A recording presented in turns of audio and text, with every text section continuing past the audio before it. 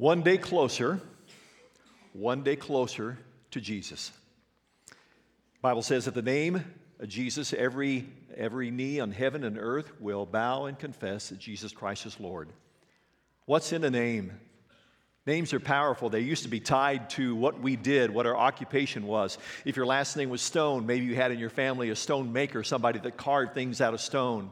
If your last name was Smith, you might have belonged to someone who was a smithy or a blacksmith, worked in iron and creating things. If your last name was Baker, it's possible that you had someone in the family that baked goods and provided goods for the community.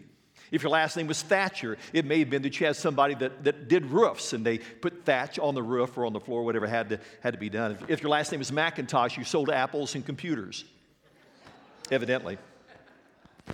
A lot of us grew up with different kinds of names. Some of us grew up with nicknames. And they weren't always fun, but you probably had a nickname. Maybe you were called Shorty or Bubba or Stinky. Maybe you were called Four Eyes, Half Pint. I heard this name the other night at a soccer game, Android Andrus. Android Andrus. Man, that was awesome. I had these kids behind me yelling this out, and Aiden Andrus was just running up down the field, and he was an android. I'll tell you, this guy was on fire. It was amazing to watch. It was so cool, so cool. Most of the nicknames that we get are a lot of fun. Sometimes they hurt a little bit. Sometimes names are just out and out confusing. We just have trouble dealing with somebody's name or how to say it correctly. When I was growing up on the farm, we had CB radios in the tractors and the trucks. And this was a time when CB radios, we didn't have closed channels. So when you spoke on the CB radio, not only did the people that you wanted to hear it, but if the atmospheric conditions were good, there was something called skip.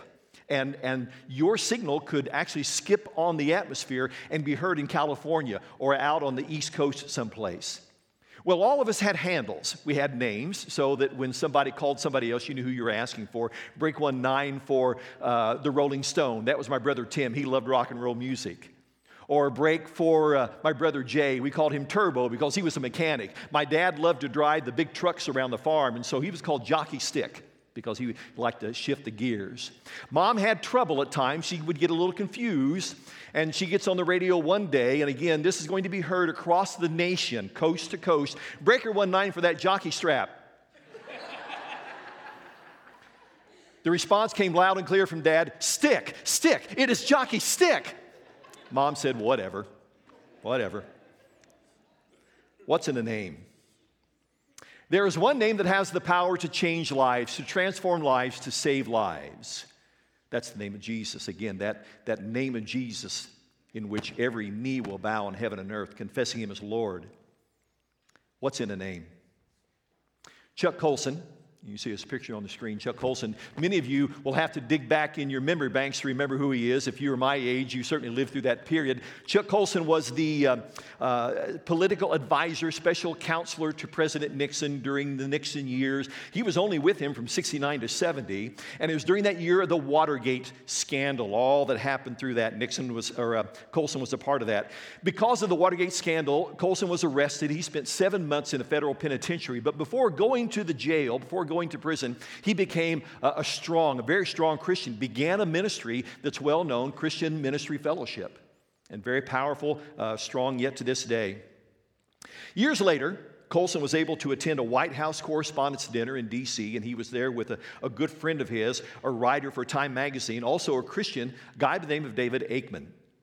Now, the dinner was held at the Washington Hilton Hotel. Colson went into the lobby, and he remembered when he was there in days with Nixon, the president. He remembered the reception room being filled with all kinds of dignitaries. Everybody who was anybody would be in that room. I mean, this was the gathering of all the big shots, all the big wigs, celebrities and dignitaries. Today, or in that meeting when Colson was there, they're waiting to see then President Bush.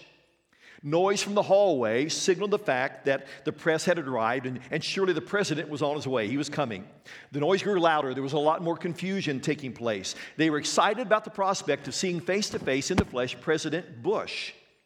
Nobody else could draw that kind of attention. The crowd came, and Colson was finally able to see who was causing all of the commotion, who was causing all of the ruckus, all the riot, and it was not President Bush. The number one celebrity at that year's Correspondents' Dinner was Marla Maples.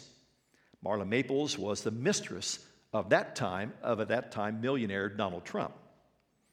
People clamored to gawk. She was well known for being well known. She was the mistress of the year. So what's in a name?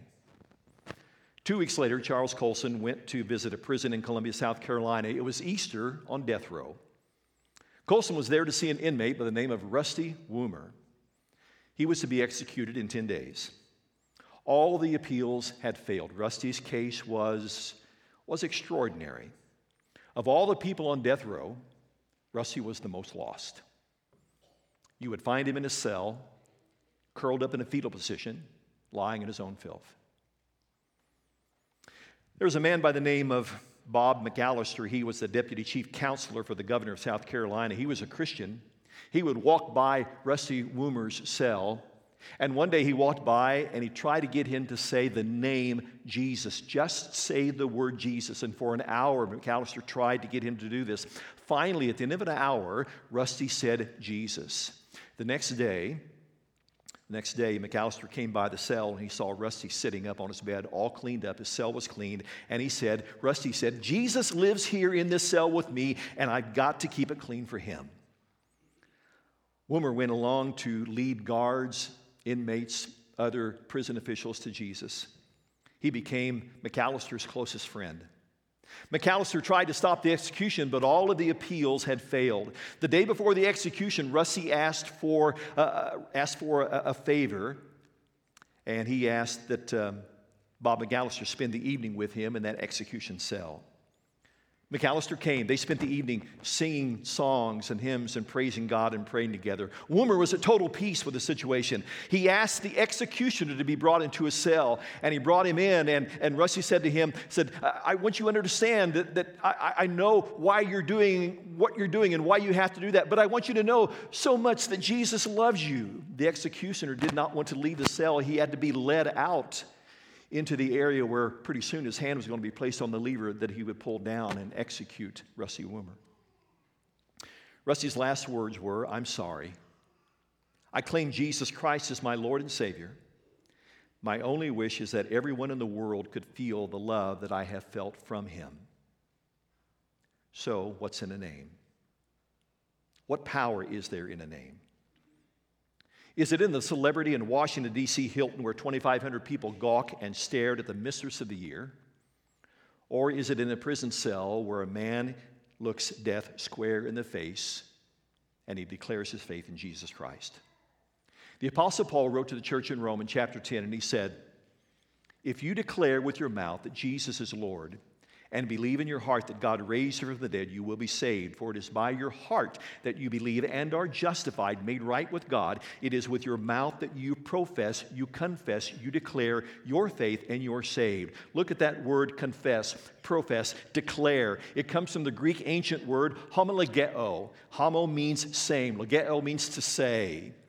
To declare or to confess, to profess, means to speak in agreement with, to say the same thing. Paul is telling us that when we declare who Jesus is, we agree with what the Bible says about who Jesus is. It's also part of what we do in order to be saved. It wasn't as understood then as well as it is today. It's interesting, the conversation that Jesus has with his disciples in Matthew chapter 16. If you take your Bibles and turn to that, in Matthew chapter 16, we begin there in the text. It said, when Jesus came to the region of Caesarea Philippi, he asked his disciples, who do the Son of Man, or who do people say the Son of Man is? They replied, well, Jesus, some say that you're John the Baptist. Some say that you're Elijah. Others say that you're Jeremiah or one of the other prophets. Jesus, okay. But you guys, you disciples, you've been with me all these years. You've seen the things that I've done. You've heard the things that I have taught. You've seen the miracles. Who do you say that I am? And ever the impetuous one, Peter responds first by saying, you are the Messiah. You're the Son of the living God. Jesus responded by saying, blessed are you, Simon, son of Jonah, for this was not revealed to you by your own intellectualness, by your own ingenuity, by flesh and blood, but by my Father in heaven. And I tell you that you are Peter, and on this rock I will build my church. The gates of Hades will not overcome it. I will give you the keys of the kingdom of heaven. And whatever you bind on earth will be bound in heaven, and whatever you let loose on earth will be loosed in heaven. Now, Mark Moore, who's written our book, Quest 52, makes three very important observations about that text. First thing he does, he draws our attention to what Jesus said to Peter. He said, Simon, now you're called Peter, Petros, which means small stone.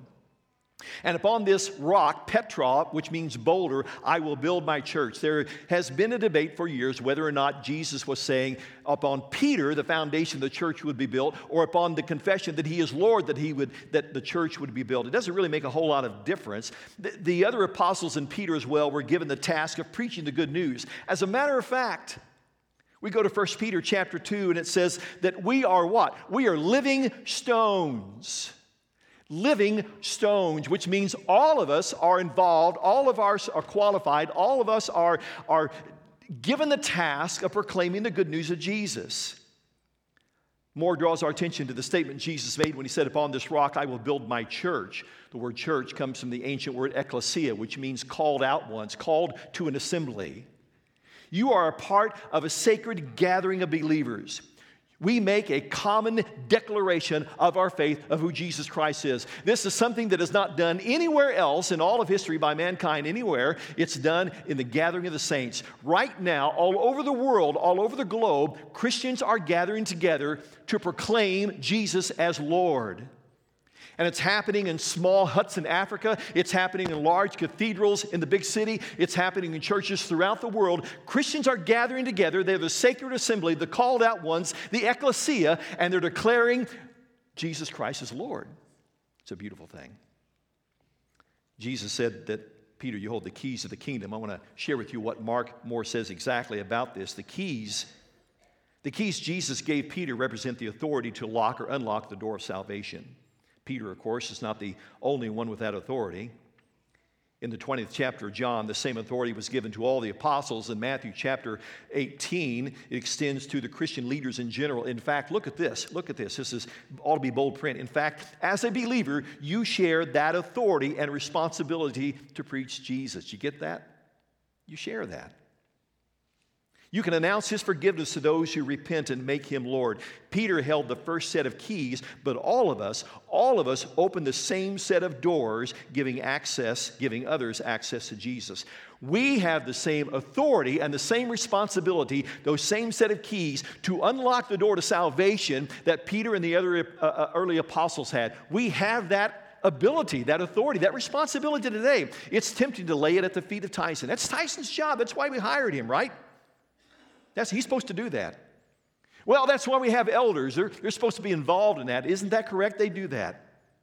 But you see, we've all been called to declare the life, the love, the work, the sacrifice, the death, the burial, the resurrection, the ascension of Jesus Christ to heaven. We've all been called to declare that. We've been given the mandate, as Jesus said before he left in Matthew 28, to go into all the world and make what? Disciples. We're going to all the world and We're going to all the world and we will make disciples. Thank you. Yes, that's our mandate. That's the declaration that we have, is to make disciples. I want to challenge you this morning to declare Jesus. You're going to have a moment here in just a moment, an opportunity to share your story as well, what he's done for you. But let me ask you the question, what are we declaring? What do we declare? We declare that Jesus Christ is Lord. When someone comes forward, when someone comes into Tyson's office, my office, Ben's office, and we're talking with them about Jesus Christ and they accept Jesus Christ as Lord, we ask them to make that declaration, that great confession. I believe that Jesus Christ is the Son of God. I surrender my life to him. I accept him as my Lord and Savior. But living out those words is just as important as saying those words. Peter is the first one to make that declaration. His name means rock. And in so many ways, Peter was a rock. He was loyal. He was brave. He was ostentatious at times. He stood by Jesus most of the time in the worst of situations. He's a model of faith and devotion. We can see that in Peter. You know the story where the storm's on the sea and the disciples are in the boat and Peter steps out onto the water to walk toward Jesus and he takes his eyes off Jesus. He begins to sink and Jesus reaches down and pulls him out of the water. You know, Peter was the only one of those disciples in the boat who was willing to step out and go. He's the one who answered the question that Jesus asked, who do men say that I am? And Peter answered immediately, you are the Christ, you're the Son of the living God. You're thinking, yeah, but if you read down the text a little bit more, you see that in just in a few minutes, Peter said something that's pretty embarrassing, kind of stupid. And Jesus said, get behind me, Satan, talking to Peter. But we still know that Peter was the only one to speak up. Even if the others were thinking this, he was the one that made the statement. He's a powerful example for us.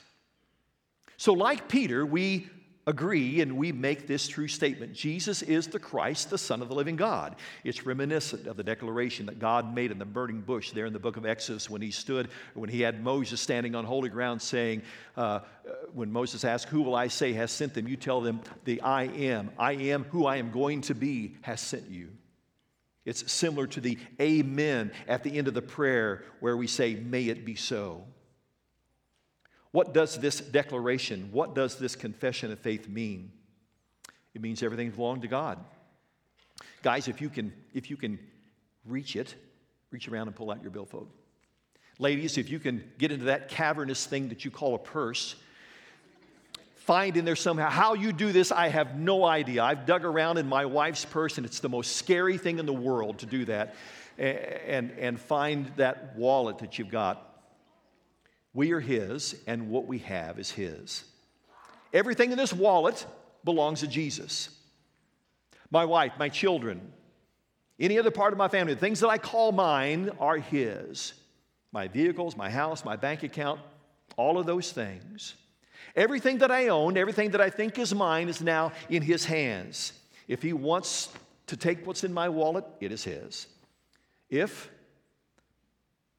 God forbid that He should take my wife or my children, they are His, not mine.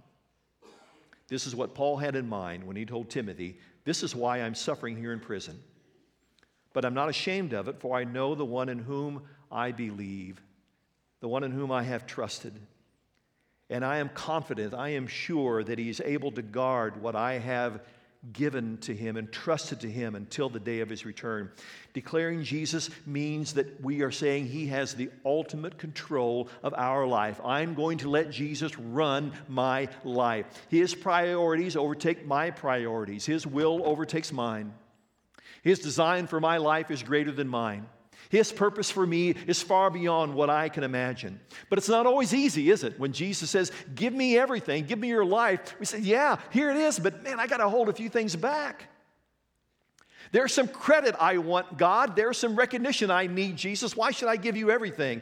A lady by the name of Ruth Harms Calkin gets a little personal with us when she writes, you know, Lord, how I serve you with great emotional fervor in this limelight.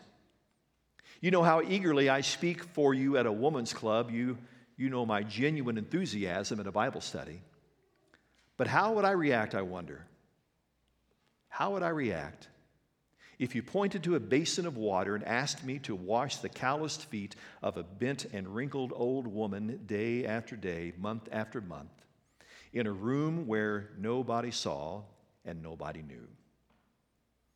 When you declare Jesus, it means that you are not ashamed. The Apostle Paul said, I am not ashamed of the gospel because it is the power of God to salvation to everyone who believes, the Jew and the Greek alike. I'm so pressed when I see people live out their faith.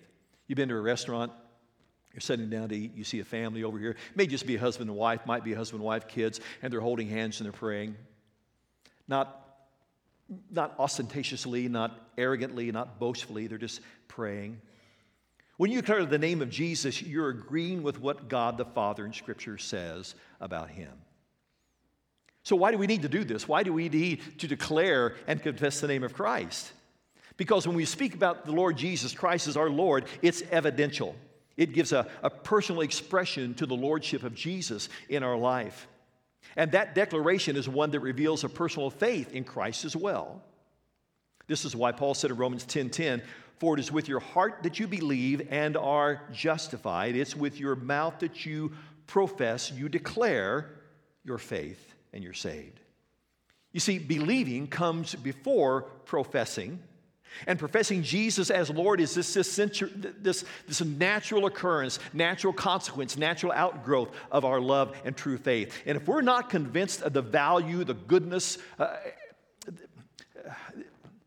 of anything will not declare it, will not confess it, will not encourage people to be involved in it. I mean, if you've never eaten a green chili cheeseburger from Whataburger, you can't tell anybody how great it is, right? How many of you had? Oh, you poor deluded folks. There's this one person back there that's had one of those. Yeah. If you've never driven a Ford product, you can't brag on how great a Ford product is over everything else, right? Yeah. No hecklers. How could you encourage anybody to go to Indiana if you'd never gone there and lived there and stayed there the rest of your life, which is really a great thing to do? You should all go to Indiana at some time in your life, yeah. The woman at the well in John chapter 4 would not have gone back to the village and have told the folks there, come and see the man who has told me everything about my life, unless she had had a personal interaction with Jesus. Unless she had had that connection with him, she wouldn't have said a thing about it. No matter... We just don't make the statement, Jesus is Lord, unless we have surrendered our will. We fall in love with Jesus. We've developed that personal relationship with him. I think that's the danger when we reduce the plan of salvation to a simple 5-finger exercise or the sinner's prayer. If what we believe in our head doesn't result in a changed heart, we're only going through the motions. If you've been led to believe that salvation is simply fulfilling a list of events without understanding what God has done for you and what God expects of you, I'm afraid that you have been ill-informed. When you declare Jesus publicly, you're telling the world that you've surrendered, you've given everything to Jesus Christ. And you say salvation is available to everyone. Paul said in Romans 10, Jew and Gentile are the same in this respect. They have the same Lord who gives generously to all who call upon him. Doesn't make any difference what you drive, what you look like, the clothes you've got, what color your skin is. None of those things make any difference. The only thing that makes difference is what Jesus has done for us. Paul said in Romans 10:13, everyone who calls on the name of the Lord will be saved. It really comes down to this. It comes down to this one thing. Who is he to you? That's the question. Who is Jesus Christ to you? How you answer that reveals not only what you believe, but also where you're going to be spending eternity. Who is Jesus to you right now, today at 11:30 in the year 2023? If you say Jesus is Almighty God, then you worship him. 700 years before the birth of Christ, Isaiah the prophet wrote, he is a wonderful counselor, mighty God, everlasting Father, the Prince of Peace. The correct response to that statement is to worship him. That's appropriate. You see, the truth is, all of us worship something. All of us, whether we are an ardent believer, a loving follower of Jesus Christ, or we're the world's greatest atheist, we all worship something or someone. Instead of the cross, it might be a credit card. Instead of a hymn or a praise chorus, it might be that catchy tune or ad on the radio. Instead of the Bible, it might be that latest issue of a favorite magazine. Those things are not necessarily bad or they're not evil. But whatever dominates our heart and mind, listen, whatever captures our attention, drives our ambition, controls our schedules, is what we worship. God alone is worthy of our worship. A.W. Tozer, and a lot of you have probably read some of his writing, writes, what is worship? Worship is to feel in your heart and express in some appropriate manner a humbling but delightful sense of admiring awe and astonished wonder and the overwhelming love in the presence of that most ancient mystery, that majesty that philosophers call the first cause, but which we call our Father who art in heaven. There is no greater joy in life than to bring worship to the one who saved us. I think it was Tyson was telling me last week, he was talking with some of the high schoolers here, and they were saying they love worship so much they can't wait for the next week. That is an awesome testimony. If we declare Jesus as our Lord, it means that we obey him. Jesus said, if you love me, you will keep my commandments. Man, there's all kinds of rules out there, aren't there? We're told to be quiet in the library, and we can't speed up and down the highway. And there are certain things that we should eat and certain things we should not eat. We want to be healthy when we eat, they say. One person wrote, did you ever see the customers at a health food store? Pale, skinny people who look half dead. In a steakhouse, you see robust, ruddy people. They're dying, of course, but they look terrific.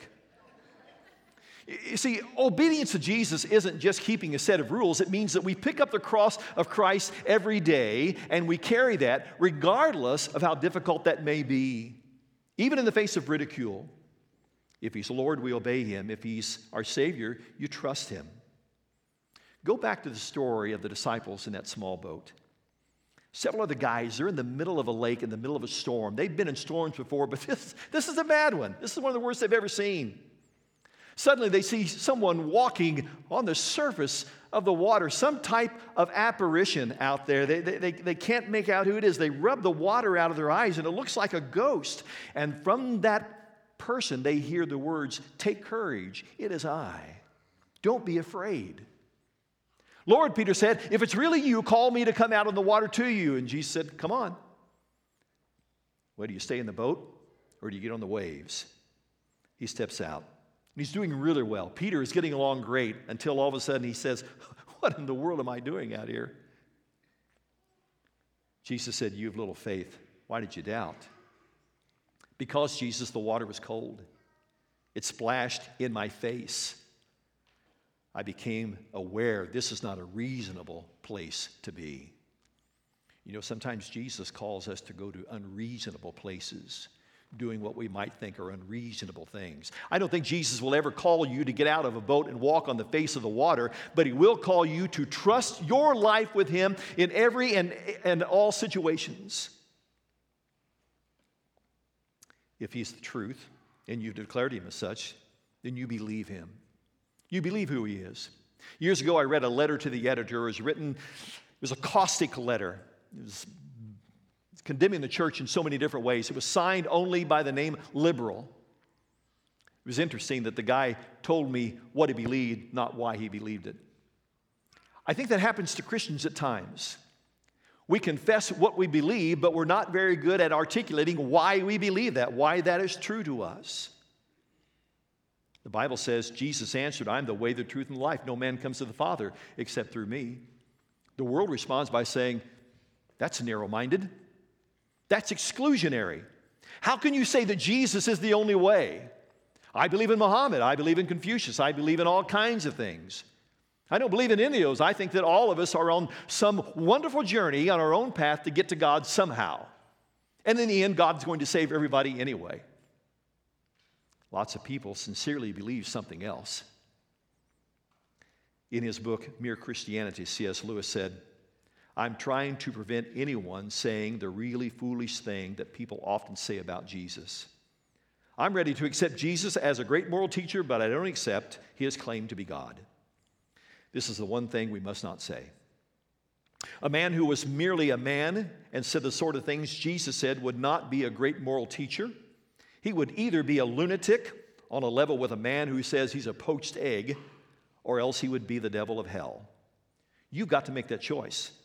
Either this man is the Son of God, or else he's a madman or something worse. You can shut him up for a fool, you can spit at him, you can kill him as a demon, or you can fall at his feet and call him Lord and God. But let us not come with any patronizing nonsense about his being a great human teacher. He has not left that open to us. He did not intend to. How will you answer the question, who is Jesus to you? If He's God, you worship Him. If He's the Savior, you trust Him. If He's the Lord, you obey Him. If He's the truth, you believe Him. If He's Jesus and Lord, you declare Him. Are you ready to declare, to confess, to profess to the world what Jesus has done in your life? Can you tell the story of the redeeming, saving, grace-filled power of God? Mike was in his 60s when he came to our church in Anna, Illinois. He and Shirley began to worship with us. Mike loved Jesus. You could see it in his face. You could hear it in his voice. He was eager to worship, loved to serve, a great Christian man. But what you have to know was that he had just been released from prison. He had spent the last 41 years in prison. You don't need to know the details, but 41 years before he went to jail at 19, he took an axe and murdered his mother, father, and his 13-year-old sister. Well, you can imagine when he moved into our community and started coming to church, people had some questions. Dee, why don't you, Dee, you're the preacher, why don't you go and talk with him and find out what's going on? So an elder and I went. We went into Mike's house. Mike and Shirley invited us to sit down, and Mike told us his story of why he is where he is. Left nothing unsaid, left nothing unrevealed. He told us everything about his life. Didn't try to justify anything. He only said, this is what God has done in my life. He became a Christian while he was in prison. In all the years I served at Anna, in all the sermons I ever preached on the topic of grace, there was never one sermon on grace that left Mike tearless. He was the epitome of grace. He knew firsthand the power of redemption, unconditional love. He knew the touch of a forgiving Savior. He knew the meaning of amazing grace. You're thinking, I don't have a story like that. Thank goodness. Thank goodness you don't. I don't have a story like that. I don't have this great life transforming testimony that I can give and tell people, this is who I was and this is what God has done. I don't have that. Yes, you do. Your story is my story. We share the same story.